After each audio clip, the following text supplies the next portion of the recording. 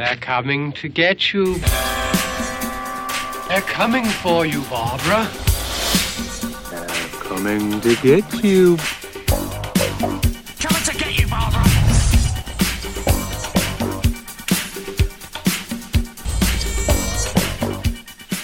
Welcome back to They're Coming to Get You. My name is Brent Terhune. I'm sitting here in my flower crown. Across from me and his bear costume is my co-host, Gavin Eddings, and let me tell you, this is unbearable.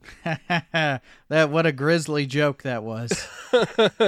Man, this joke is so good, I need to go sleep for most of the winter. Cocaine bear. We're talking about Cocaine Bear today. No. We are talking about Midsommar, and Gavin, I think we should, as the ritual states, if you've seen the movie, you know we're making that little breath noise. I will say that producer wife and we saw Midsommar, or I will say Midsommar, because that's how Ari Aster pronounces it in all the DVD extras.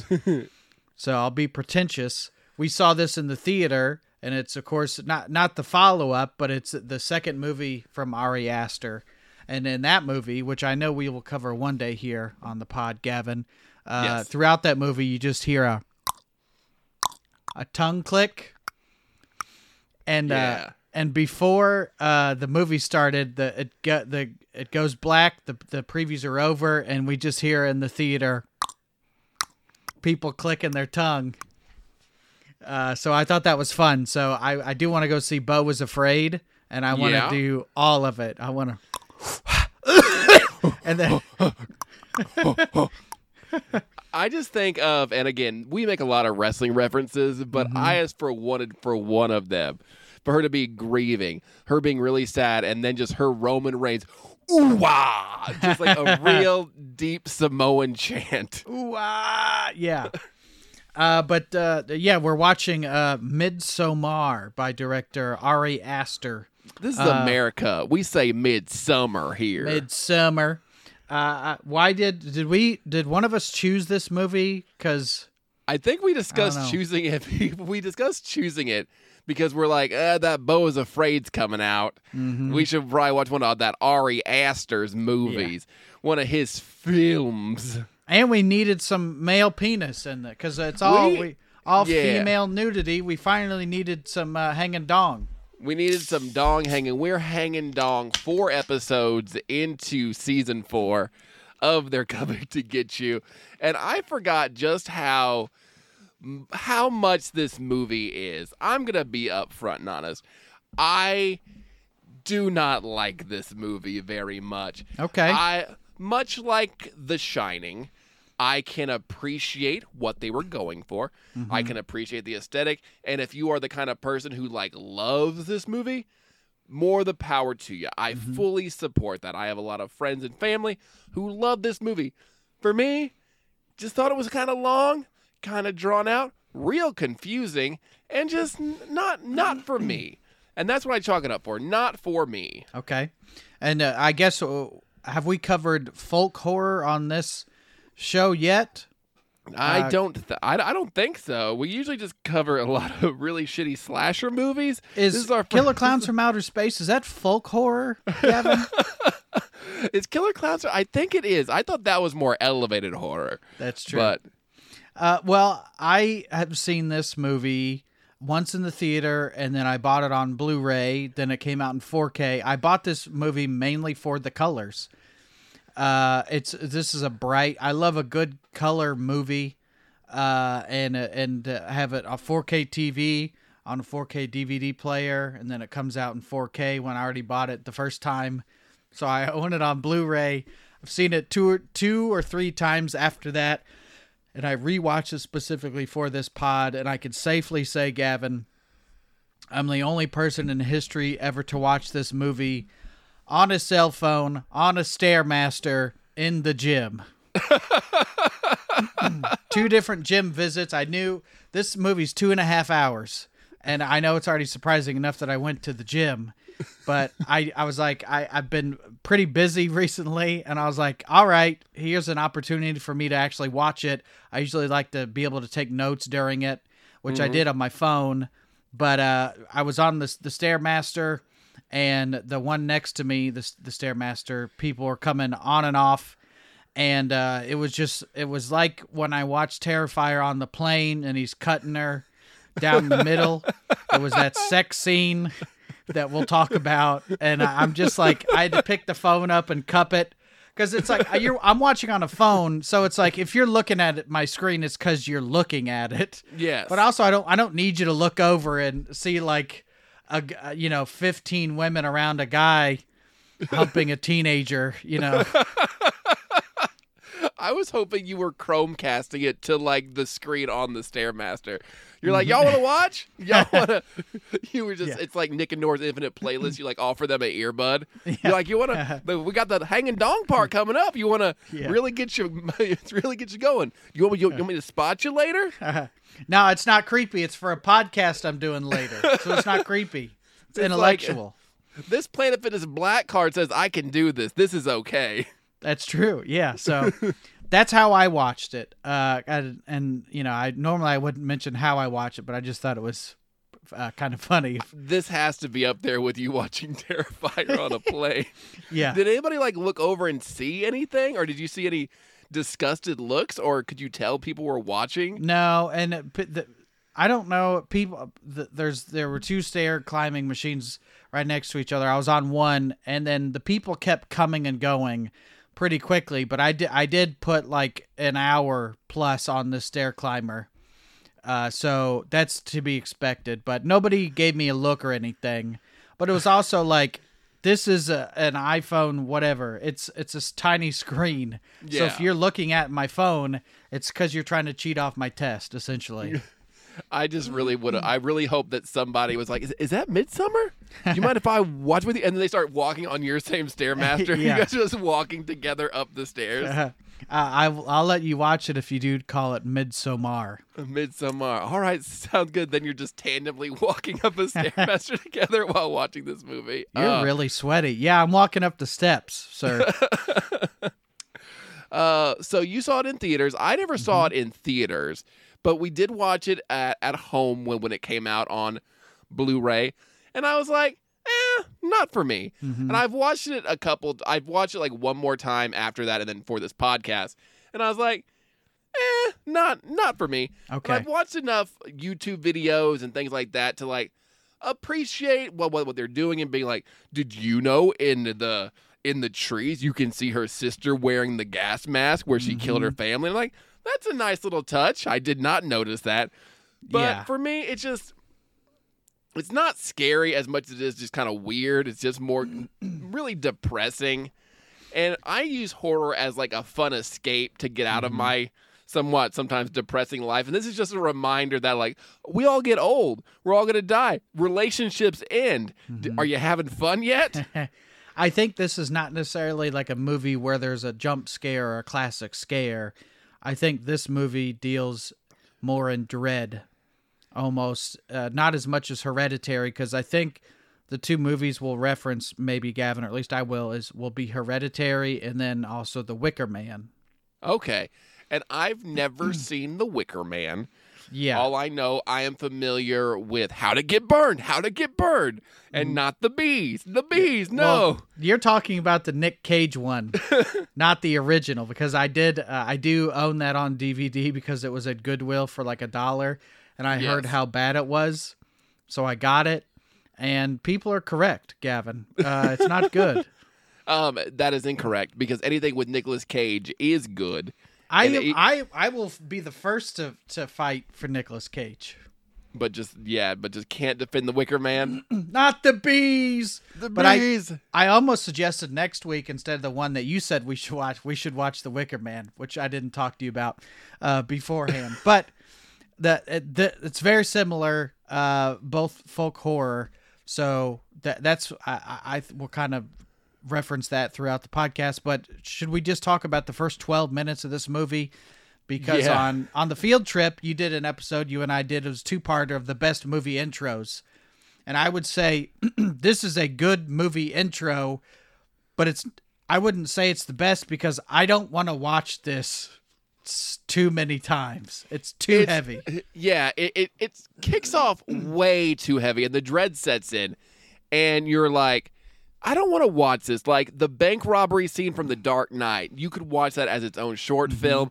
I kill the bus driver, and you're like, yes, say it again, Heath Ledger. Even say it Saving again. Private Ryan, like Even Saving Private Ryan's a little heavy. It's heavy, but I'd rather watch that than this again. Oh, that's true. It's like I'd rather watch men dying on the beaches of Normandy. That real events, by the way. That real, inspired by a true story. Yeah.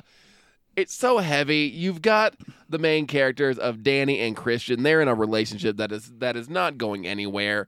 And you can tell Christian's about to break up with her. And he's like, babe, your sister's just doing this for attention. You always give her the attention. And then he hangs up. And then she calls him back a little bit later. And she's just wailing, just weeping because her sister was not doing it for attention. And in a very gruesome, awful, God, it's so... Oh, God, it's so much. Just, she carbon monoxides her parents and carbon monoxides herself, like, directly. Like, puts on a mask and just, like, kills herself and her family. I was born in the exhaust. You merely adapted to it. It was just so much, and this is why we gotta buy electric. This is why we gotta switch over. At least with the Prius, they would have been able to get there in time. They would have been like, are you trying to kill us with the Prius?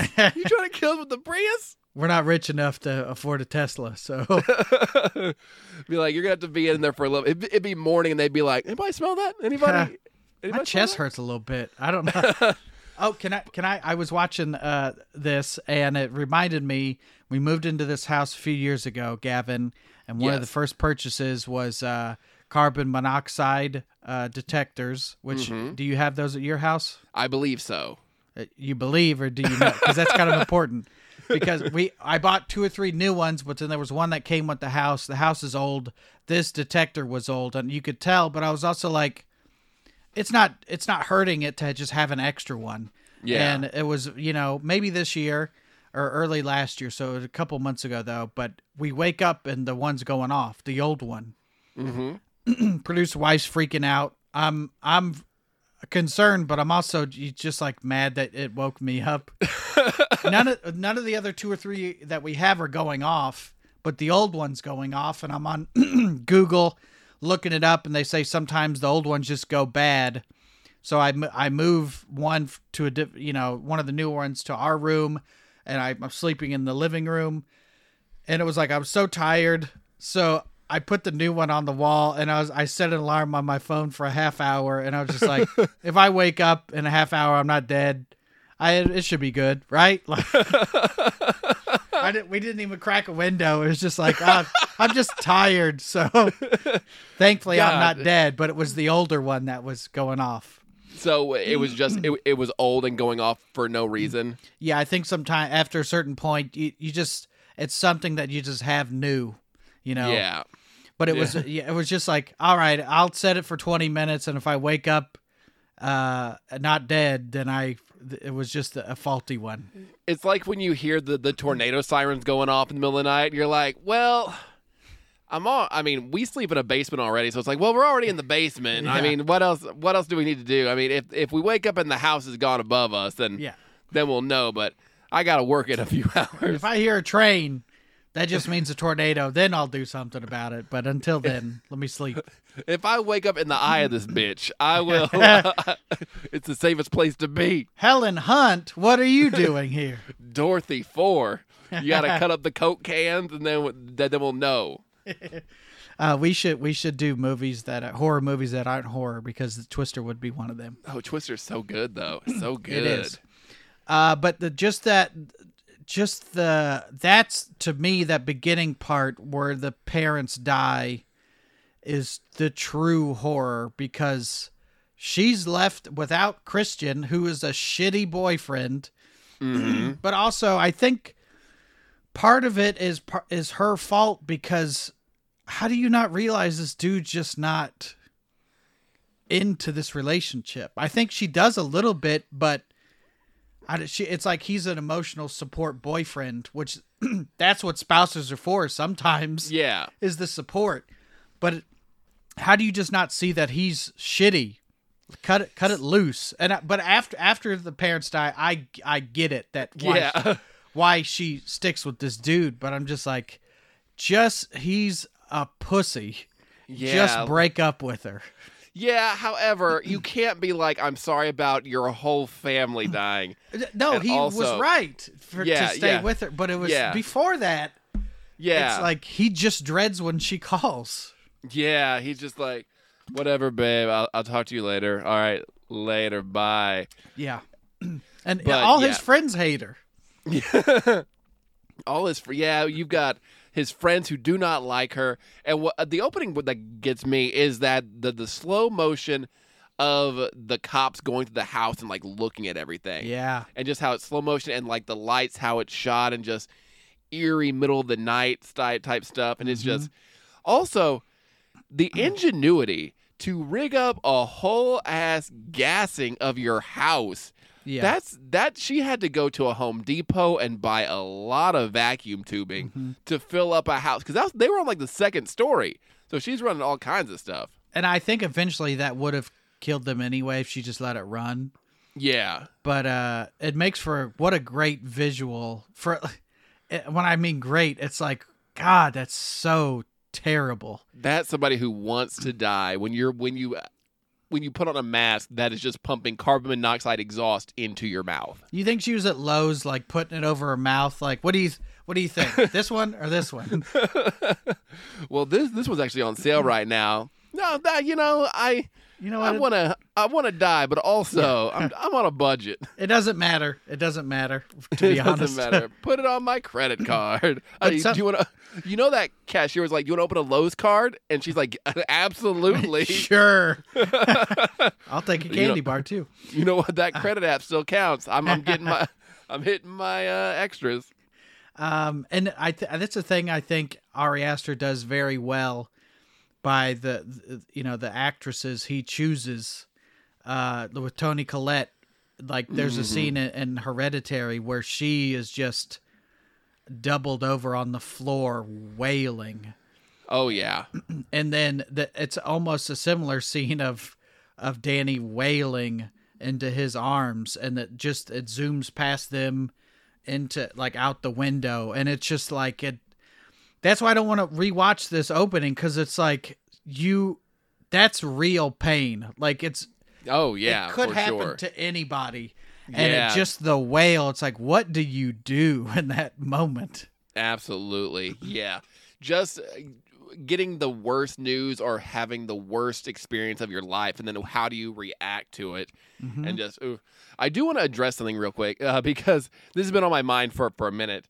And I knew that we were going to talk about Hereditary and Midsommar on this podcast. Midsommar. Go ahead. You're Midsommar. Midsummer. I was going to call it Midsummer with the A on the end. Midsummer, summertime. Are you ever on Reddit and go to like the horror section of Reddit? I was only on Reddit to read about this movie. I do go to, anytime I'm like, I need something, I type it in, then I put Reddit so I can get real people's reviews or whatever. But I don't go to horror Reddit very often. Okay, so there's a Reddit for horror called r/horror. Yeah. And once a week or 2 or 3 times a week, there's somebody who posts in there, guys, just watched Hereditary for the first time. Oh my God. I cannot believe I did not watch this.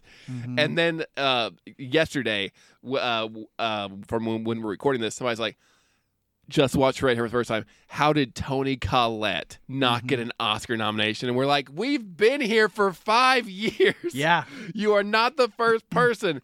And they do this with like all of Ari Aster's movies, and they all do it with like Midsommar. Well, like, just watch Midsommar. What do you think the ending means? It's like, go to YouTube. Yeah. So if you ever are thinking about tweeting at Brent or I and being like, do you think Toni Collette deserved an Oscar nomination for her?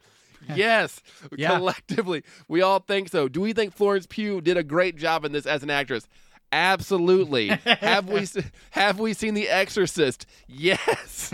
Because every other time on Reddit, they're like, guys, have you seen The Exorcist?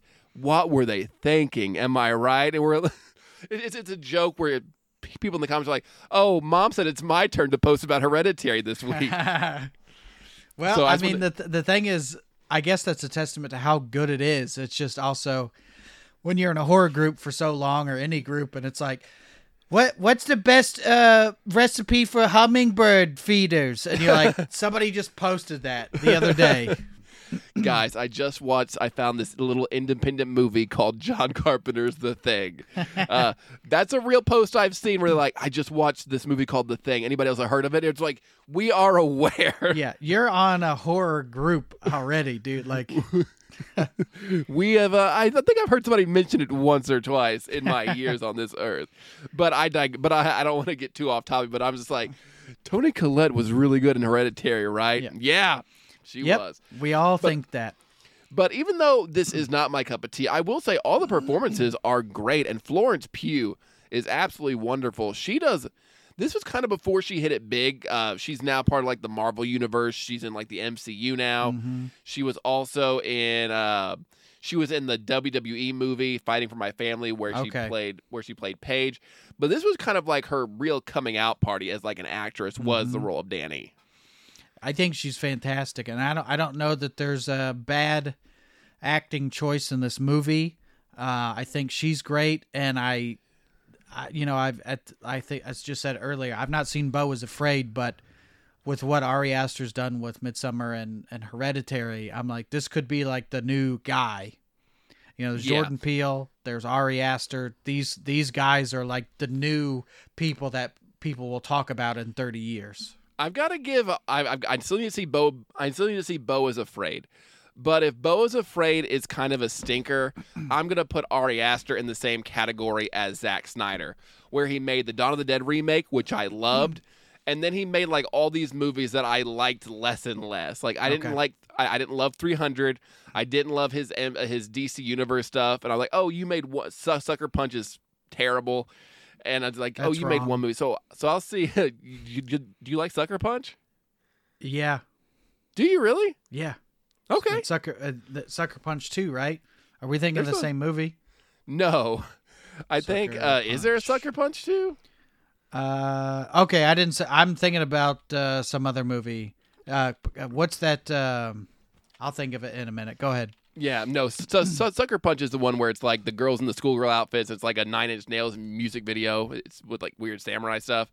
But yeah. So hopefully Ari Aster, after watching Beau is Afraid, I can just kind of chalk Midsommar up as like a personal miss. Yeah. But the whole I was movie... thinking of Kick-Ass, by the way. Oh, yeah. Kick-Ass is much better. I like Kick-Ass 1 and 2. Okay. Yes, those are. I enjoy those much better than Sucker Punch. I haven't seen Sucker Punch, but just for the sake of argument, I think you're stupid and you're shallow and pedantic. There are some people who really do like Sucker Punch and do defend it. Okay. So I'm sure I'll hear from them. They'll be like, Sucker Punch is good. And did you hear about Toni Collette? Oscar nominated. She was so good in Sucker Punch.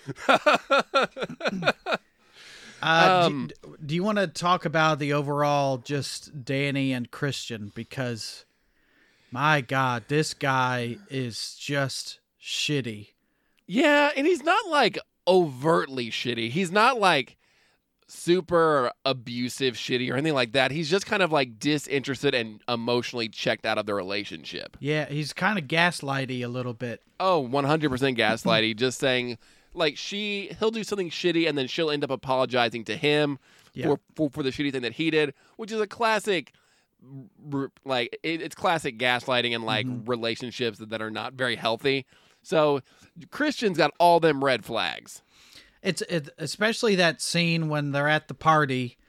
She's been sleeping all day because she's grieving, and he's like, "I'm just gonna go to this party for like 45 minutes," and it's like 45 minutes means 2 hours, and she's like, "I'll go with you," and then they're standing around and they're like, "Yeah, we're all going to Sweden," and she's just looking at him, and he's like, we might, I don't know, and they're like, she's like, "When are you guys leaving?" They're like, 2 weeks. You might. Just buy an international plane ticket, which is already expensive enough. and then put a 2 weeks notice on it, and he already had the ticket, and he's like, what's a big deal? Like, just what is shit? Just say you're going, man. Yeah, just say you're going and be gone and be gone. But then you have the friend of, is it Pell or Pele? Pele.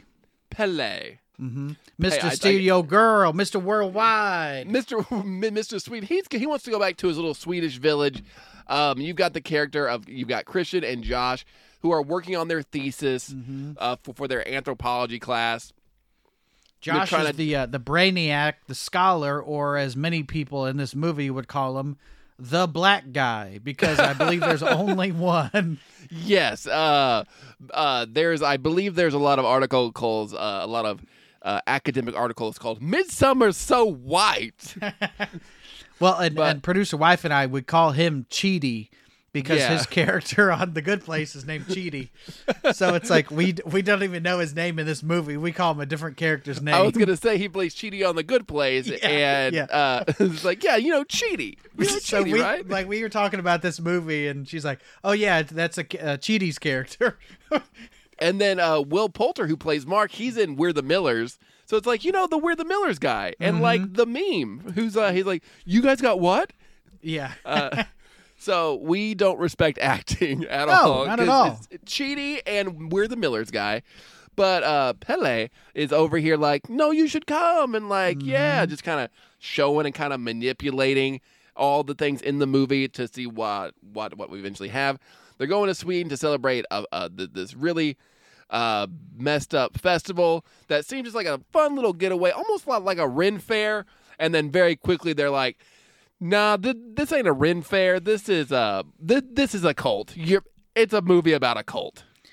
It's a movie about a cult, and you wonder how much planning went into it, because obviously Pele is into Danny and kind of not manipulates, but he's not upset by her tagging along. No, not at all. Because Christian's like, I invited her, but she's not going to come.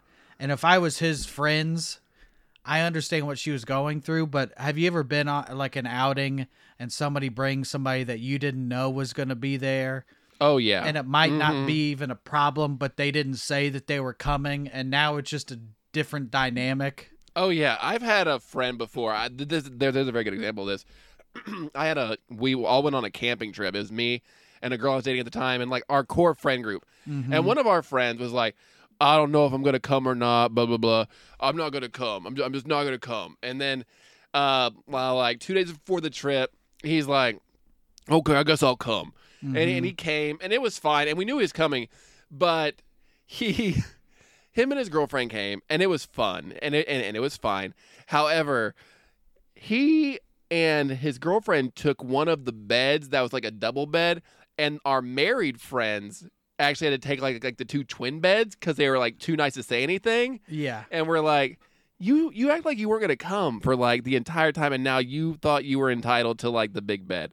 So I definitely get that uncomfortableness of like, okay, and we're all just too nice to say anything about it. But it's just like, I don't mind if you bring somebody for the most part, but don't just spring it on me. Say they're coming.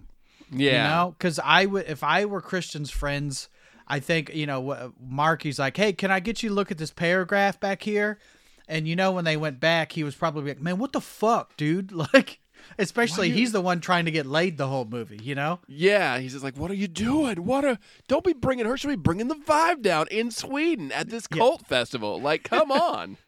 Yeah, well, because he's like, hey, can we hit Stockholm? There's a lot of, women there. Like, he's trying to get laid, but that was the thing where I was like, dude, you're just break up with her if that's like, and he would have been wrong for doing that, but also he's kind of wrong for staying too.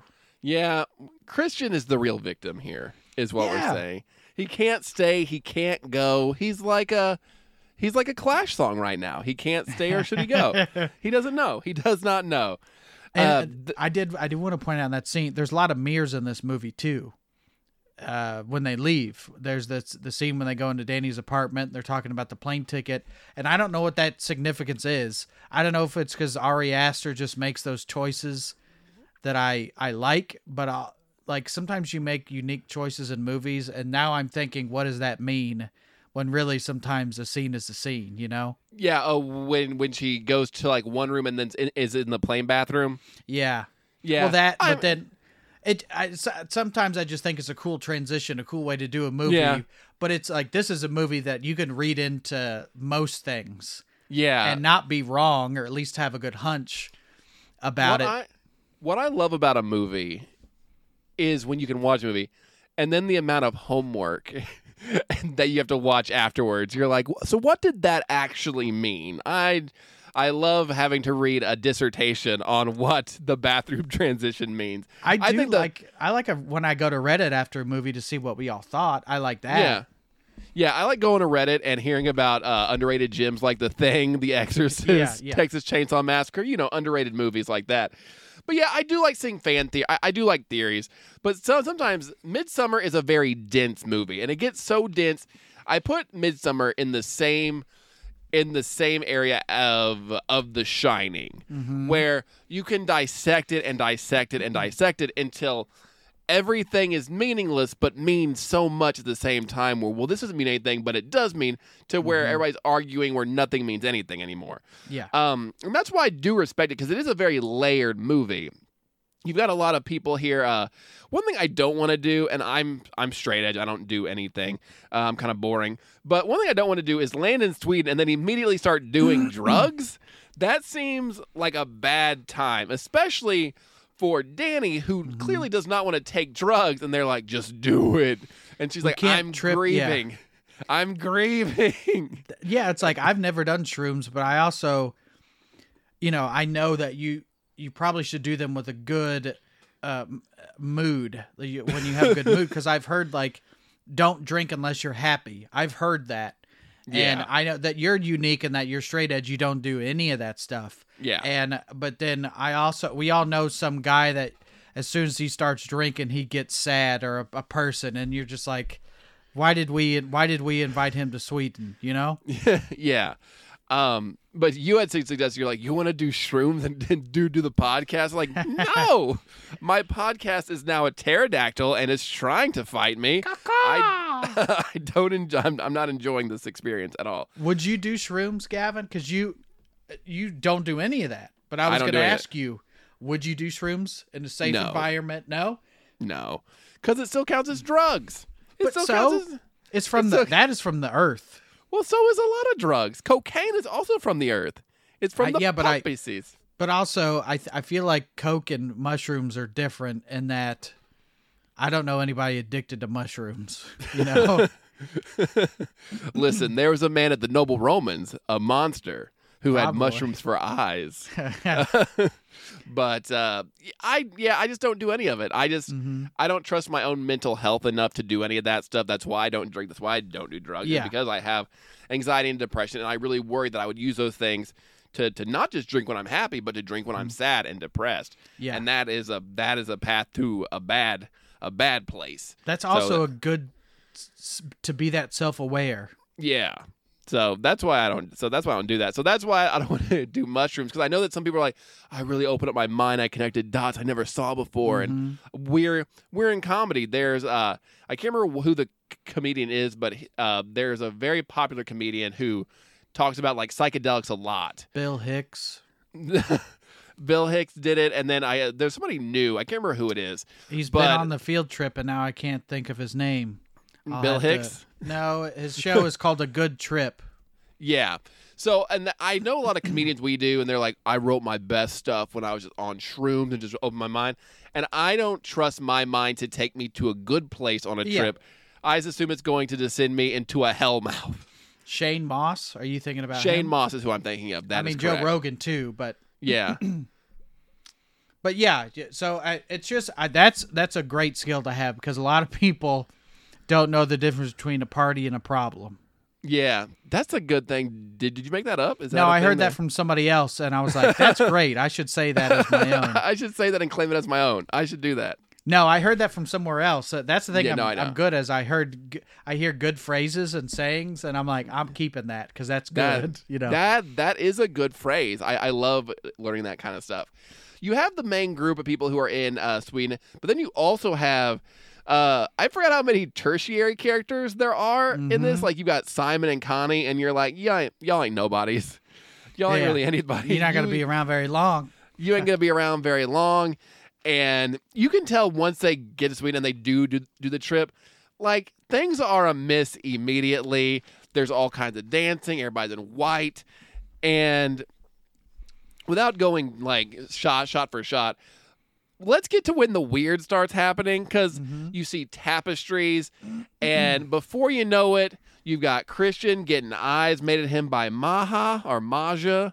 Maya is her name. I'm just looking at the. I did that too, but I remembered in the movie her name's Maya, but it's that weird Swedish spelling. Maja. That is not Maya. That's Maja. I do believe that is a bookshelf at IKEA. I don't like IKEA when you. I had trouble putting together my Maja. I am sitting at an IKEA desk, but it's never called desk. Like I like that store, but I don't want to say, Maja. I just be like, "Where's the desk?" And they're like, "You mean the Maja?" I'm like, "No, the desk. I want a desk." Looking for a tasteful shelf. You made the Frumperstein? Yeah. Yes. Where do you keep your Frumpersteins, please? Thank you. Thank you. This Fromperstein has extra pieces. Why is all this wood left Fromperstein, don't they sing Du Hast? Am I right, folks? Am I right? Oh, I'm sorry. That was Rammstein. Okay, sorry, guys. That's a joke for 4 people. And right now they're like, Du Hast. They're wearing the blackest shirts imaginable. The blackest shirts. The devil's shirts. I do remember the clothes rack I got from IKEA. My mom wanted one, and it's called a Rigga. Rigga. No, can't like, say that. Nope. Can't, I was like, I want a clothes rack. I don't want that. I don't want to accidentally slip up when I'm talking. Why would you accidentally do it? Is that always on your tongue? No, it's not. What if Morgan Wallen comes over? What if he? Yeah, he's gonna sing it in auto-tune. Yeah, we get that clothes rack. That dynamic of Christian and Maya, because she, Pele says, just last year she got the whatever the phrase is, but she's allowed to have sex now, which is just a weird community thing of now you have our blessing to fuck. All right, the Jedi Council has met, and we've decided you've been able to become deflowered. Yeah, unflowered is much. Oh God, unflowered sounds terrible. You're allowed to mate. You're allowed to mate. And this is also a society that has like a lot of incest. So they bring in outsiders just to like breed. Mm-hmm. And then they have some people who just their entire thing is just to be inbred. And that's where you get the Oracle, whose name I cannot. What is his name? I don't remember. I just called him the Oracle in my notes. I don't remember his name. The Oracle is much nicer than that incest guy, which he looks like he got stung by a bee. He looks like he gives off very big Sloth from Goonies vibes. Okay, I can see that.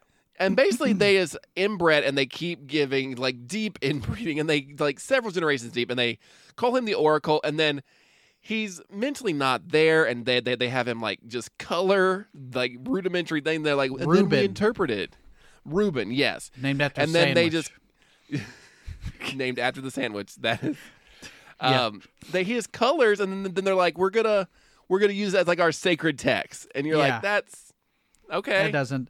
I do love that there's a whole world. There's mythos to this, like It's not as much as it's much more. I mean, than like John Wick has. There's a world where he's paying with these coins, and you're like, what? How do those coins work and stuff? You know, I love a movie where it's like this is a world that this could be a video game, really.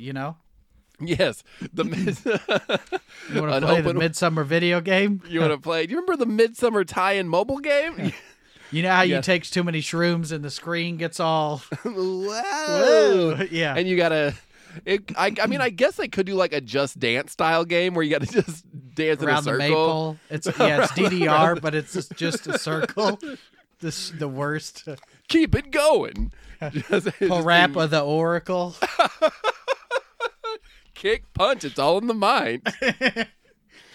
Yeah, but we have the Oracle who's like, is he the guy that like predicts the direction of the community? I don't understand what his significance is really. I don't know. I guess they like interpret his drawings as like what they need to do, or yeah. He's very much like a pug where they've just inbred and inbred, and then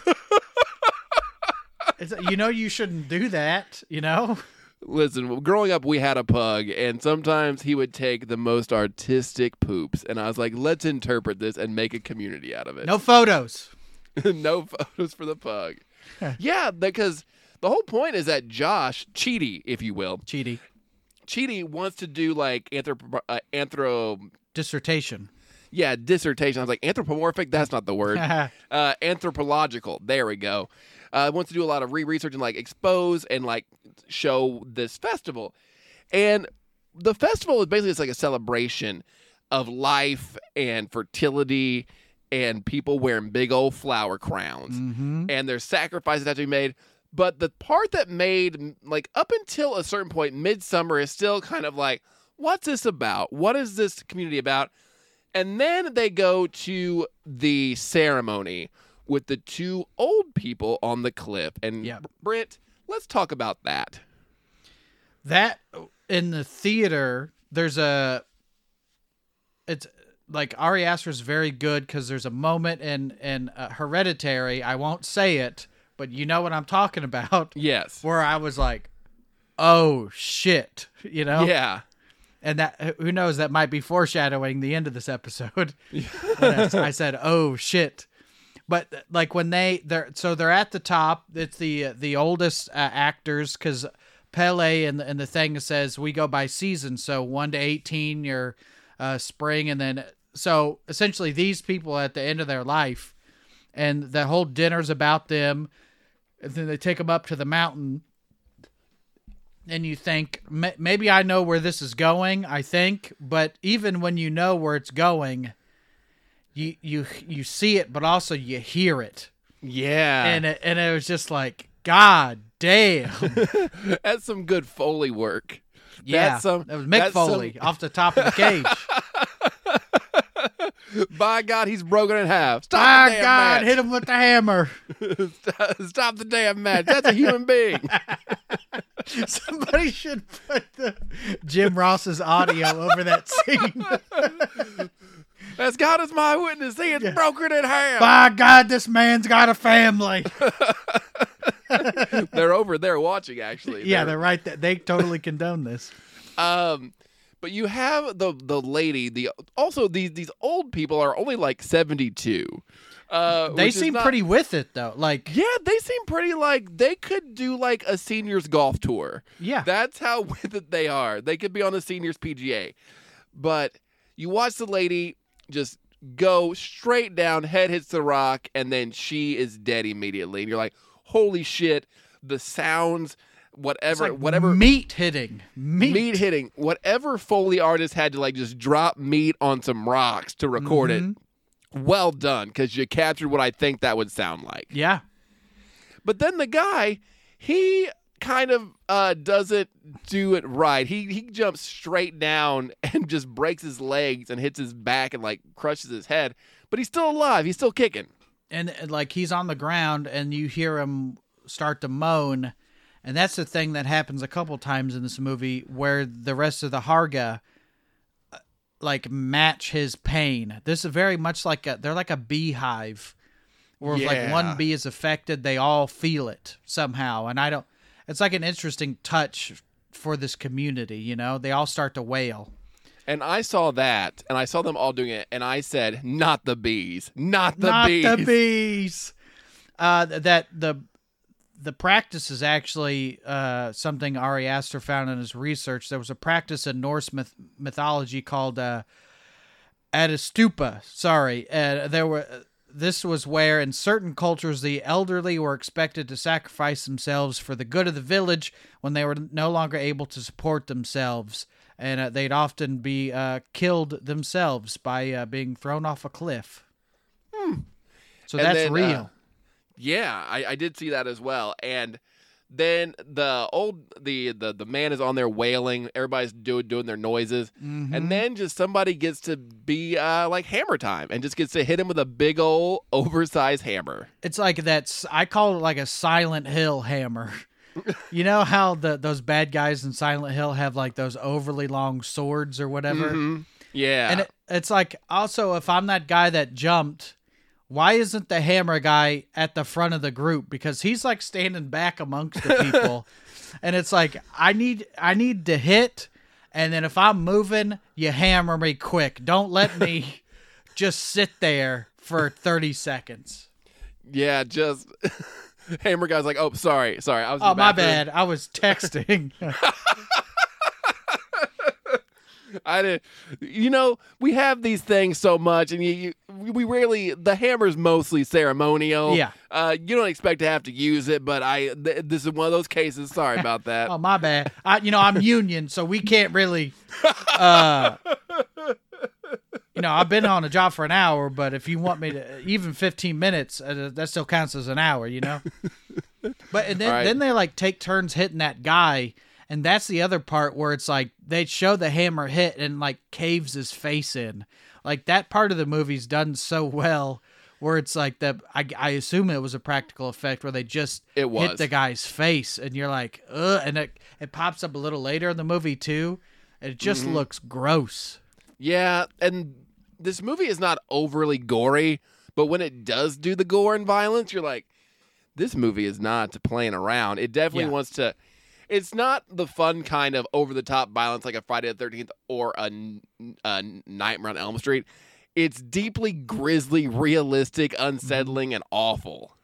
Yeah. What are you going to do? Knock my block off? And then he got shoved off a cliff. That was actually one of the deleted scenes where they actually have Shorty from Killer Clowns actually punching them off the cliff. And this little gibberish. Yeah. Do you think it would have been funny if they had the Swedish chef in this movie just in the background? Burger. He's just like putting pubic hair in the little pies. Can we talk about just how much they fuck with food in this? And stop. Before we get to that, nobody else in the, like, even Christian they're all disturbed by seeing this, but that's also part of the scene is like how nobody is really disturbed. The people are just watching because it's normal. And even Josh Cheedy, I think, kind of knows what's going to happen, right? Yeah. But it's still like he knows what's going to happen, but then he like sees it happen. He's like, oh, God. Oh. Yeah. And Mark goes and takes a nap. Like, would you be mad if you went and took a nap and didn't get to see that? No, I'm good. It's one of the things that you think you want to see. Yeah. And then you get there and you're like, mm-mm. Oh, I should, in hindsight, I shouldn't have went to take a nap because now I can't unsee the meat splatter on the rocks. For me, I hate when I take a nap and miss the ritual suicide. It's really upsetting when you miss that. I told you guys, get me up.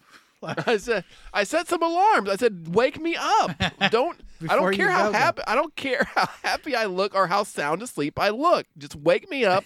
I want to see some old people plummet to their death. But the food. This movie makes you so weary of people who are making your food. You've got like weird meat pies with pubes in it. You've got the lemonade that's slightly redder than everybody else's because Maya is putting her blood from her vagina. Well, I've heard of a drink being on the rocks but never on the rag. You know what I'm saying? God, I hate how good that was. I really hate your Andrew Dice Clay set you're doing right now. Oh!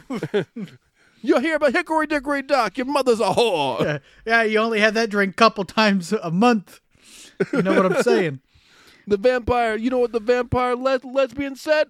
Same time next month? Oh, am I right? Is that an Andrew Dice Clay joke? It's not, but it's a real joke. That's good. Yeah, I like that. Can I use that? That's up there with a party and a problem. I'm taking that. like the one is like a very inspirational thing to say, and the other is just like a really gross joke. A period joke. I like to call it a period piece, but that's just me. Yep, that's true. That's that's what. I like the way that got no laugh. It just sat there fucking flat, and you just acknowledge, you're like, yeah. Well, I was gonna say, who is it that had his blue period? The it painter, was Van Gogh. Picasso, Van Gogh. Yeah. Van Gogh, I believe. Well, then he started using menstrual blood. It was a period piece. This is gross. It was a long way to get there, but we got there. Well, and that whole ritual, if I don't know like how closely you paid attention to this movie, but that ritual is on one of those tapestries. It shows what she's gonna do throughout that whole process. And you just hope that she does it. You just hope that she's not gonna do it. And this is when things start to kind of go awry, because you can see that Pele is starting to take more interest in Danny and kind of separating her from the group. And then you've got Simon and Connie, who are just the sacrificial lambs for this, who can tell, like, I want to, they're smart because they're like, we just watched some old people nosedive off a cliff. We should probably go home. Mm-hmm. We should probably leave. And that's when they kind of all disappear. I don't think they're smart for that. I think if they were smart, they would have been like, no, this is great. You guys were good. And then at night just been like, let's get out of here. Don't say a word to anybody. Just leave. Let's just leave in the dead of night, and I'm sure we'll be fine. Let's just leave. Irish goodbye. And then you've got Mark, who's pissing on the ceremonial tree. The whole movie, this dude's an asshole. Like, he's trying to get a little stank on his hang down the whole movie. And like there's a good at the beginning of the movie, after they get off the plane, they got to drive to this town, and he makes eyes at the Swedish women off to the side, and he's like, oh, why do you think all the women here are so beautiful? And I think it's Chidi says the Vikings grabbed all the best babes from other countries and dragged them over. And if that's not foreshadowing in this movie, where it's like Pele brought over Danny for this. Yeah, and that's how they bring in outsiders to breed, and then by the end of it, spoiler, Danny's kind of like part of the family now. Like, she found that family in that sense that she's been missing. But Connie and Simon are go missing. Mark pees on a tree. Not even out of, like, everybody can see you, dude. It's not even like in the woods. It's just up against a tree. Like, it's not like the tree was in the woods. It was just there in the middle of the field. And he's like, what? It's a tree. Well, it's like, dude, you're an outsider in this community, so just do what they do. Nobody's pissing anywhere, Nobody's pooping anywhere. Nobody's peeing. They're holding it like gentlemen. They all, like, that's the thing with these outsiders. Even there's another quote in the movie where Christian wants to get in that big train thing that they're running around, and everybody's like touching each other. And he's like, how do we get in on this? And Pele says, well, you're an American. Just jam yourself in there. He doesn't say it like, he says it in a friendly way, but that's also what all these people are doing. They're like trying to take pictures and tell people about it. And this is not what these people want. It's like that American thing of coming over and now let me use it for my own personal gain. Mm-hmm. And just kind of judgmental. This is a hard movie to try to like describe what happens, because so much happens, and it's a very long movie. But you get to the point where like Mark gets killed and gets like skinned, and somebody's like wearing his face, and not only wearing his face, but like wearing his legs and like his leg skin and like his actual penis. So you get some dong hanging later. You got somebody's dong being worn by somebody else. So you could have like double dong there if you really wanted to. The slopsticle course. I didn't even see I only saw the face part. Granted, I was watching on an iPhone, but I've seen this movie before. But it's, I didn't, he was like wearing the full body suit. Yeah, I was watching the kill count on the dead, like I watch sometimes as like a refresher to find like little tidbits and things. And apparently, he's wearing the legs as well. Okay. And the significance of that is like the kids are earlier in the movie are playing a game called Skin the Fool? Yeah, Skin the Fool. And Mark is clearly the fool, and you're like, oh, it was foreshadowing. Foreskin foreshadowing. Yeah, for skinning. Yeah, and then you've just got a lot of crazy shit going down. And then this is where it kind of divides into, they keep drugging Christian. Like, Christian keeps getting drugged. Danny's getting separated from him. She's getting more involved in, like, the maypole stuff and, like, the flower crown. Helping to cook. Yeah, you've got Chidi trying to get a photo of the book. And then he's the one who actually sees naked Mark, like the Mark skin suit wearing, and then he gets hammered in the head by somebody. Mm-hmm. So all these friends are getting picked off one by one by this cult, and then Christian's getting drugged like so much, like he's getting pocket sand drugs in his face, just like fairy dust. Yeah, I was gonna say it was very much was it Tajiri from wrestling? He got the mist. Yeah, anytime it's mostly Japanese wrestlers that will spit mist into an opponent's eyes. I thought it was that was very much like getting the spit in his eyes. So did you know actually about Japanese wrestler mist that the different mists mean different things? No, I didn't. So I can't remember which color is which, but some are for like strictly for blinding, some are for like disorienting, and some are for like, I think, putting spells on them. But yeah, the different color mist can sometimes make a difference. This is for vitality. This is for a stamina boost. Total T. Nugenics. Yeah, I got low T. There's a lot of stuff going on in this movie. Like we get the thing of where Christian decides that he's also going to do his dissertation, even though Josh has decided to do his on this too, but he's just doing one shitty thing after another. And then once Josh disappears with the book, he's like, you know what? We don't even associate with this guy. I'm ashamed that I even know him. Like, he turns coat so quick on all his friends. What a shitty person. Christian does suck. He does. But does Christian deserve what he gets for being shit? He's like, you can be a shitty person and not deserve to what happens to him. Well, let's talk about what happens to him, because go ahead. He essentially gets raped. Like, he gets drugged and then forced into the tent to make to have sex with Maya. And when I think of like the hot orgies you see in the adult films, this is not one of them. Well, this is because they walk him in and into this barn thing. She's laying on the ground in a bed of flowers, but then there's like 15 other naked women, and there's a camera on a desk. There's a black leather couch, and they get the camera out and they say, "How long have you been in the Harga?" And then you got the Oracle over there in the cuck chair just watching. It is weird that just there's a little part in that scene when they're all having sex and he's just laying on the bed for no reason. Like, sex to these people means something, but it's not taboo because they're all watching, and it's like, so, I'm having trouble pleasing one woman, let alone with an audience, you know? That's why it's for vitality. I'm Frank Thomas, and listen, I'll spit some vitality right in your face at the Midsommar Festival. And I'm Doug Flutie. Man, before I went to Harga, I could not get hard at all. I just imagine that scene where the Oracle is like watching it. Ruben is watching from the corner.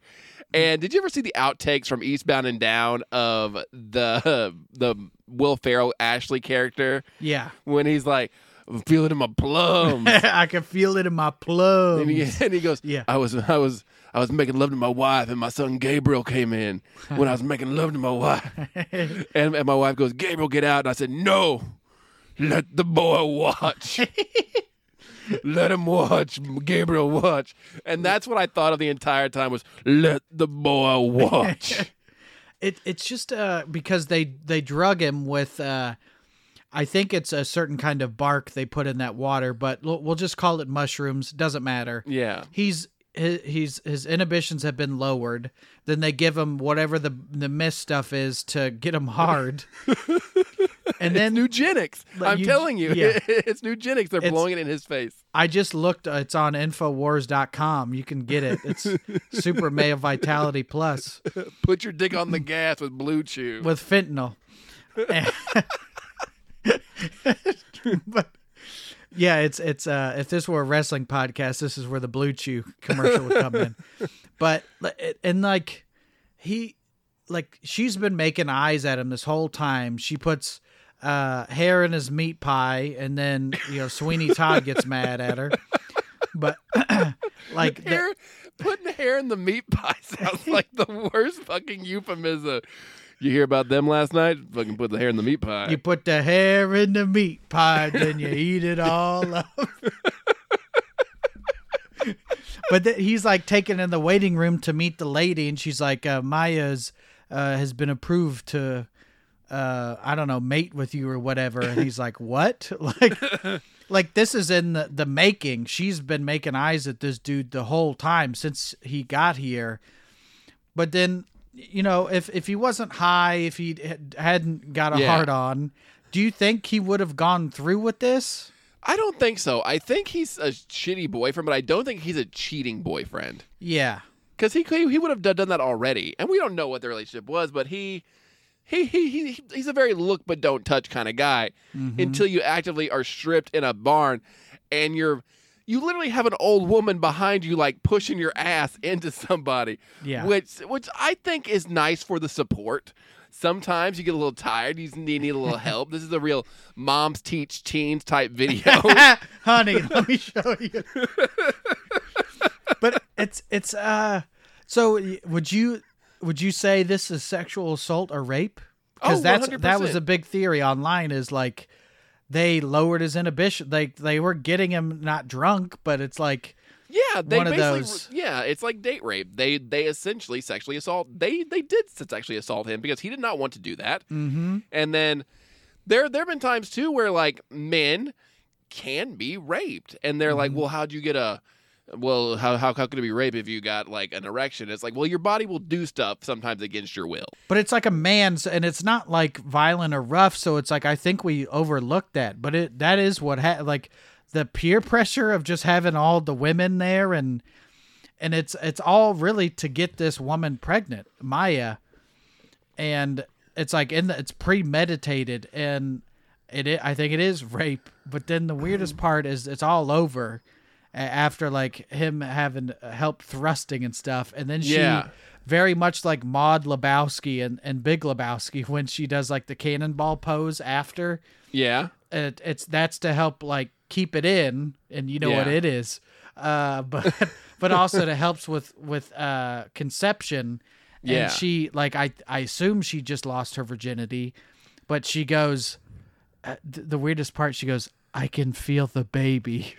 Oh God! You And never want to hear that. You never want to hear that. Let's say you're on a one-night stand with a woman, and you wrap up, you finish up, and then she just goes, I can feel the baby. And you're like, oh God. Well, I gotta go get some pack of cigarettes, I think. I gotta go get some milk. This was the first, I think, instance in this podcast history where there was literally an incident of nutting and running. And she was the one who got nutted and run. No, he ran because he ran out, remember? He did actually run out, yeah. And that scene's actually very interesting because allegedly he was supposed to put a robe back on and run out naked. Mm-hmm. Or run out in a robe, but he's like, no, we see so many horror movies where women are stripped and naked. I want that to be for me as well, to make me seem vulnerable. And then, yeah, he has to run around like naked, and he's naked for a hot time. Like he's naked for a hot minute. Flopping around and... Yeah. Like, it's very... I would say, like, do you think that sobered him up? Like, he's just running around naked, and he, like, will run one way, and there's just people there. Yeah. And can you imagine, like, just being one of those people that lives in that village and is like, why is that outsider naked? But, of course, they know. They know what this is, but... Just imagine being, like, in the neighboring towns and just, like, not knowing, be like, oh, the cult's doing cult things again. Oh, he must be from Florida. There's a man naked around. And the part for me that, well, Danny actually spies through a peephole, like a glory hole, as they call it in the biz. Yeah. Spies during a peephole of like him doing it, and she thinks he's cheating on her. She doesn't know the context, and she goes back to the main room, and they all cry together. Mm-hmm. They do the Yeah. They cry and sing, and she finally has the support she's needed the whole time to grieve her parents and her sister. And that's where she feels that real sense of community, is she's been betrayed by her boyfriend, or so she thinks. And they're crying with her and feeling her pain, and she gets to feel that sense of community. That last bit of family's gone, and immediately the other family swoops in, and then we see them echo that grief that we've seen the whole movie. And I was watching it, and I was like, this isn't scary, but what a scene that's going to stick with you. Like, if nothing else, Ari Aster makes scenes that you'll just be like, man, that really affected me, you know? Yeah. The whole movie, even though I'm not a fan, it does have a lasting effect, and it is very memorable. Mm-hmm. Even though I don't enjoy it, it's very much like I said, it's The Shining. I remember parts of The Shining. I don't like watching The Shining, really. I don't like watching Midsommar, but it is memorable, and that is to be commended. I think that is commendable for it to be memorable and have such a good mythos and have good characters and have a good story. I just don't enjoy it. Well, you know, my name's Gavin, and I don't enjoy one of the greatest horror movies of all time, and also Midsommar. It's all in the daylight, so that makes it even scarier. There's no shots of the sun in the entire thing. There's a scene where you see the sister in the gas mask in the trees when she's tripping, and then there's a bear suit, and then the ending is just Florence. Danny is now. Before we go there, let me, because we need to talk about how she becomes the May Queen. With the pole scene where they're dancing around the maypole. They're giving them drugs, and it's like they got to choose. I don't know what the significance of her is. I don't know if she's like the new leader or just crowned the May Queen for this festival. But I think they do a really good job of making you also, the viewer, feel like you're kind of tripping later in the movie, but also around that scene with the maypole. And can you imagine, like, nobody? That's why they got him. High or whatever, because it's like there's somebody in that village that's gunning for her ass because this outsider's coming in and she's gonna be prom queen and I'm not, you know. I've been training for the May Queen all year, and then she comes out of nowhere, and this is my time. This is my time.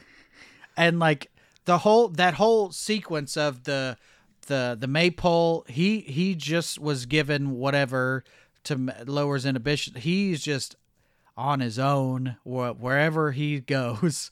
He's just high the whole time. Yeah, and they're needing 9 sacrifices for this ritual to be complete. You already have Mark, Josh, Connie, and Simon. You also have the 2 others who leapt off of the building. So we're at 6. Then you have 2 more volunteers from the village, and then she has to choose the last one. She has to choose it from somebody there, or she has to choose Christian. And she chooses Christian, her boyfriend, to be sacrificed. And no matter what he did, no matter how she had a boyfriend, that's not okay. He did not deserve to get what he got. Do you think if maybe he did have sex with the girl, but then she never found out about it, do you think he would have chose her? Or she would have chose him? That's what I meant. Probably not, but they were manipulating. Pele was manipulating the situation, to make sure that she saw that, so that he would get chosen. But I don't think that. I think she was just so stricken with grief and betrayal that she's like, yeah, I gotta put this man in a bear and set him on fire. And that's the whole movie. I think it's at the beginning of the movie. There's a tapestry that tells this whole story. Yeah, basically, you're like, this is how the movie's gonna go, so this is what's happening. Yeah, and it's like, what a visual where they're like cutting the bear open. Of course, they find a big thing of cocaine in there, in the bear, and he's just like essentially comatose, but not in this wheelchair. And then they sew him up in a bear, like, and at one scene that there's an older lady, a leader. They're like trying to repel the dark one, is what she calls the I guess the evil. Is that bear like the symbolizing evil? I don't know if that's it. I know that, but they bring in the rest of the people. They bring in, they've got Mark's body all like stuff like a scarecrow and wearing like a jester's hat. You've got Josh there. You've got Simon who got blood-eagled, which is like a whole Viking way of killing people where you like pull the lungs out and just, oh my God. Out of the back so it looks like wings. And briefly in that scene, he's still breathing. Yeah, he's still alive. Then you've got Connie who was like drowned or something. You've got the other ones who are going to be set on fire. And they give them like a sedative, like this will make it painless. Make you not feel. And then they're like, I feel it. Bullshit. I feel it. If I were them, they dip it in the thing and they put the stick in their mouth. I'd be like, keep them coming because you're about to light me on fire. Can I just drink this? Can I pour it on me like a topical? Yeah. What are we being stingy for? We got another burning coming up later today. Why aren't we? Yeah. These guys are half pharmacists. The whole movie is just full of, here, drink this, take this. Well, after we burn you, we got to turn the room over. We got karaoke coming up. Yeah, we got another burn in here a little later, so. But it's we got a bar mitzvah coming next week. You feel nothing, and then it cuts to them just like, ah! I'm like, oh my God. Like, and then you have the iconic scene of Danny in like the floral gown, and she's smiling. And there are some people think it's like supposed to be a happy ending, and it's like, no, it's not. It's kind of, I think once Danny comes to her senses, she'll be like, oh, what did I do? I burned my boyfriend. I think she's happy but sad at the same time. It's very reminiscent to me of the, this is not a spoiler, but the movie Pearl. Oh, yeah. At that scene where Mia Goth is like smiling, but you could tell there's just like crazy and grief in the smile. I don't know that it's necessarily crazy with Florence Pugh, but it's like, I don't know what's really conveyed, but it's unsettling. Yeah. And it's a very memorable last shot of a movie. Just knowing that she's free. Regardless of how she got free, she is now free of that relationship and is now, I guess, a full-time member of this cult. And that there are theories that because Pele says his parents died in a fire, and people are thinking maybe he was an outsider, but I don't know that that's the case. I think he was kind of a person that was always there. We've always been here. You think he brought his parents? Maybe. Like, hey, Mom and Dad, you want to go on a vacation together? Well, there's the scene in the apartment when Christian's like, I invited her, but she's not coming. And then they go and look at the paragraph.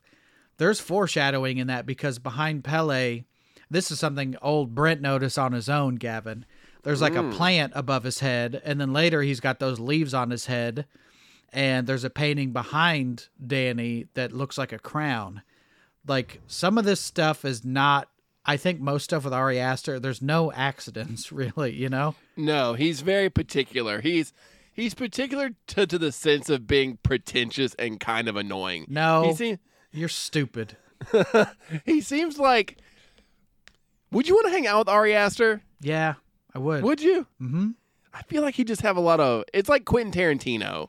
It's like, I don't think I want to hang out with Quentin Tarantino. I think when you hang out with Quentin Tarantino is you get to listen to Quentin Tarantino talk the whole time, which is fine. Hanging out with Quentin Tarantino is just like, we're going to talk about feet now, aren't we? It's a topic that's going to come up, and... Look, dude, I'm not taking my shoes off. I don't care. You say that you have to when I enter your house, but nobody else is taking their shoes off. Everybody else is wearing shoes. Yeah, and this is hardwood floors, so you're not getting the carpet dirty, dog. But Ari Aster seems like the kind of person who you'd hang out with, and he'd just start giving details about everything in his home.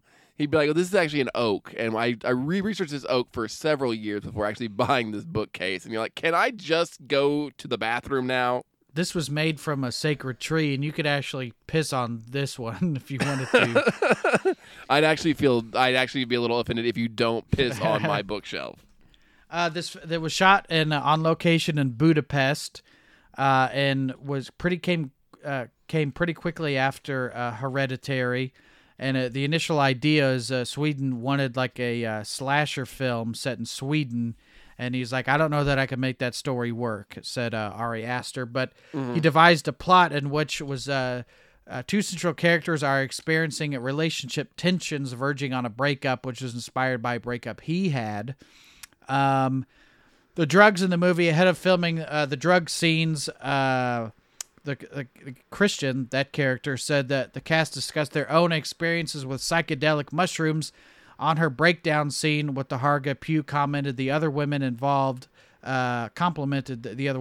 that they made the scene possible as she typically struggles to cry on camera. She reflected, saying, I knew I would never be so open and so raw and so exhausted like that ever again in a movie. Aww. Yeah. Well, that's a lot. I wonder what it was like to be on set for that. Just some people, like Daniel Day-Lewis, are like always in character. It's like, call me President Lincoln. Yeah. Do you think Florence Pugh was like, call me President Lincoln? But sounded Why like... does our Lincoln sound like Nixon, like always? This is ridiculous. 7 years ago. Well, I think it was Florence Pugh who complimented Ari Aster because there was like 100 people on set. Some of them spoke English, but then there were like 3 different languages that were spoken by the people in this movie, and you got to corral and wrangle all these people to get them where you need to be, you know? Yeah. I think it's either like the most fun set or like the most uptight non-fun, because I want to see the bloopers for Midsommar where somebody is trying to cry and you're like, I'm sorry, it's got the giggles right now. I can't keep it together. Christian, you're supposed to run the other way with your dick out, not that way. Where am I going, guys? We need to put the Jim Ross audio over that cliff diving scene and then the Benny Hill music when Christian running around. That cliff diving, that's when they kill elderly people or they kill themselves. That the term is sinicide or geronticide. I had to phonetically spell that out. Is the practicing of killing the elderly or banning them to death, typically in times of great need.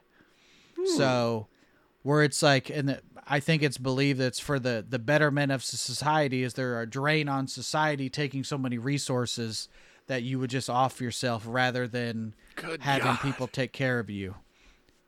Some people, I mean, yeah, but even Christian says, like, well, I'm sure our cultural customs of putting them in like a nursing home seems undignified too. Yeah, I mean, if I was that way, like if I get to be so old that I need to be a nursing home, I might want to jump off a cliff. Yeah, there you go. I mean, you got to think about your quality of life.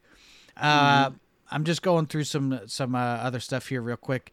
April 2020, A24 announced it would be auctioning off a bunch of props from movies, including the 10,000 silk flower May Queen dress worn by Pugh, which was reportedly purchased by the Academy Museum of Motion Pictures for $65,000. Other people that were interested in that were Ariana Grande and Halsey. Proceeds were donated to the COVID-19 pandemic. That's what this article said. I didn't say that. Relief for firefighters and their families. Other items for the film sold at auction were the bear headdress worn by Jack Rayner sold for $4,700. The mallet used to crush a cult member's skull for $10,000, and other villager costumes sold for $4,500 in that range. So in all, they raised $100,000 with all these props. And they raised that money for a hoax. For the pandemic. I think Ariana Grande, I think she'd make a fine May Queen.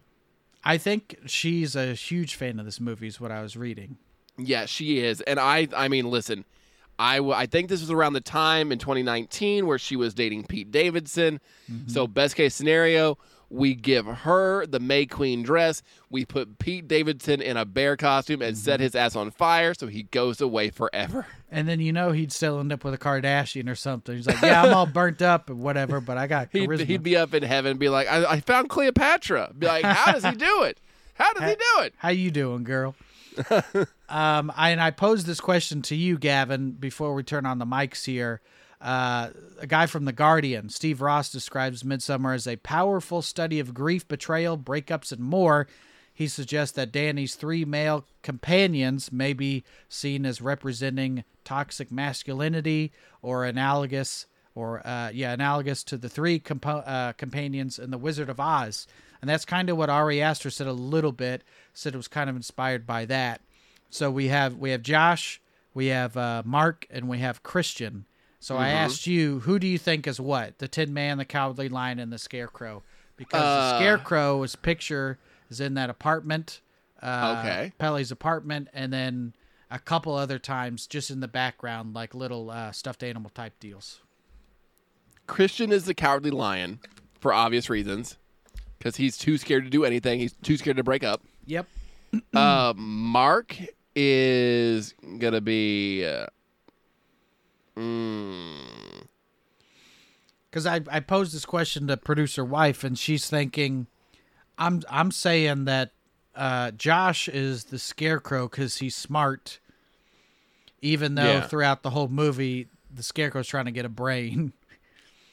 I don't know that it has to make that much sense, but I think Mark is the Scarecrow because he does things without thinking, and I think Josh is the Tin Man because he has no heart. He's not respecting not respecting the culture. It's all mathematical with him. Yes, 100%. I got some other facts. I know we're running out on time. Yeah. Aster tells a story of the film in the first shot. As I said, that tapestry's there. Midsummer's a real annual event in Sweden as a national holiday. They pick flowers and walk backwards. That's a real thing they do. And dancing around a maypole, which is something they do too. Mm-hmm. Harga were named for a specific reason from a folk song called Hargalatin, where the devil disguised himself as a fiddler and led every teenager up a mountain. And I assume that's where he was defeated by Johnny in a fiddle contest. The devil went down to Sweden. He was looking for some souls to steal. And some mushroom tea. That scene was at the end of the film. Christian discovers Simon hanging in a barn, unconscious, has been spread-eagled, his back cut open, the lungs hanging out. This comes from Old Norse poetry and is a ritual called the blood eagle. Victims would be laid on their fronts, their ribs would be pulled out their back, and all that stuff. Trying to find. Terrible. Oh, the original thing was he was supposed to be hung by his Achilles and had horseshoes nailed to his feet. God. Yeah. And then the Blood Eagle was like the better choice. That sounds like a great band name. The Blood Eagle. I have a bunch of other facts, but we're kind of running out of time. So yeah. What else do you have here, Gavin? Like I said, I respect the movie as a whole. Mm-hmm. I can appreciate it. It's not for me. It's not one I want to watch a lot. It's not one I'm going to probably revisit for a long time. But I can appreciate the layers and what they were trying to do. But there's a lot of people that hate this movie. I totally get that. There's people who love it. I get that too. Mm-hmm. I say it again, not for me. But if you enjoy it, enjoy it. That is great. One last question I had for you, because it's something I was kind of on Reddit right before we turn on the mics. Do you think Pelle and the Harga had something to do with the death of Danny's sister and family? Do you think they did that? No, I don't think so. I think No? they capitalized on a situation that sucked. Yeah. Because I don't want to get that conspiracy into it, because then it just takes away a lot of what makes the movie what it is. Okay.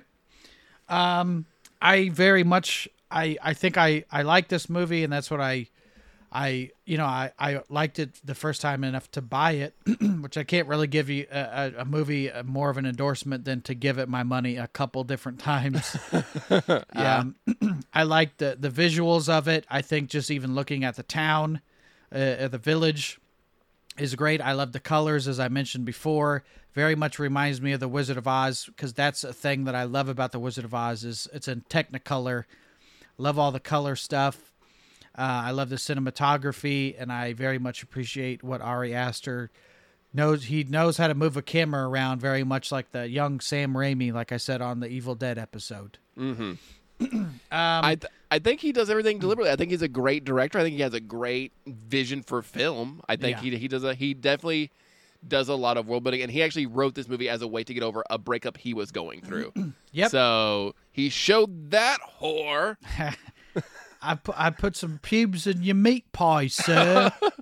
And a little bit of the sporting in your lemonade. What did you have an oh shit moment?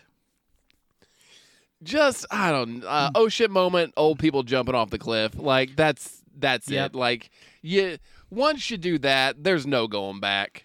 Yeah. That was same for me. Oh shit moment was the cliff diving. And what was your favorite kill? Probably favorite kill has to be the blood eagle, because it's a blood eagle. It's just crazy, gross looking, and just so elaborate. I think mine was the bear, and maybe all encompassing the burning that pyramid thing. Mm-hmm. If you're gonna watch Midsommar, what else should people check out? Hereditary, of course. See Ari Aster's other movie. I would go with The Witch or the VV Itch. Mm-hmm. Yeah, I got a VV itch. Am I right, baby? Am I right? Give me some of that for vitality. The VV Itch. You can watch The Witch. Also, recommend Robert Eggers' other movie, The Lighthouse. That's also a very trippy style horror movie with like paranoia and just it's black and white. It's also very pretentious, but it's not bad. How'd you spill your beans? It's something that you'll be saying after you watch it. You don't like me cooking? Just farting all the time in your sleep and jerking off to a mermaid. Yeah, Willem Dafoe in that movie is really good, by the way. He is really good. And then I think The Wicker Man, Nicolas Cage version. No. I was going to say The Wicker Man, the original. It's kind of almost a half musical.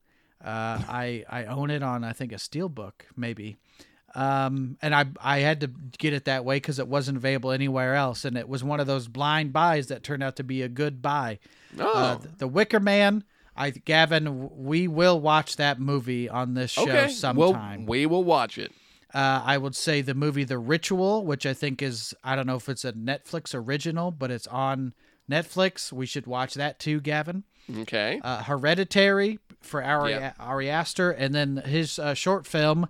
It's not anything like this, but if you like Ari Aster, it's called The Strange Thing About the Johnsons, and it's available for free on YouTube. Okay. And then next week, I'm very excited because we had our film time. The spiritual sequel to Midsommar. The spiritual sequel to Midsommar, a movie that is so good. We're stepping out of the world of horror into more sci-fi action / horror. We're watching the 1987 classic, one of my favorite movies of all time. Murphy, Dead or Alive, You're Coming With Me. We're watching motherfucking RoboCop. I'd watch that for $1. Yeah, so I'm excited. So go ahead and watch some RoboCop in the next week. Make sure you watch that director's cut of RoboCop because that's when you get that good gore. We went from very pretentious to not pretentious at all. Listen, I'm just saying RoboCop is a very layered movie, and there's a lot to really check out. But I love me some RoboCop, and we haven't done like a little bit of a deviation from horror for a little bit. But there are some surprising connections to other movies we've talked about on this podcast that I think you'll be interested to find out about. Well, I can't wait, Gavin. With all that said, I just want to say one more thing. They're coming to get you. Barbara. They're coming to get you. They're coming for you, Barbara. They're coming to get you.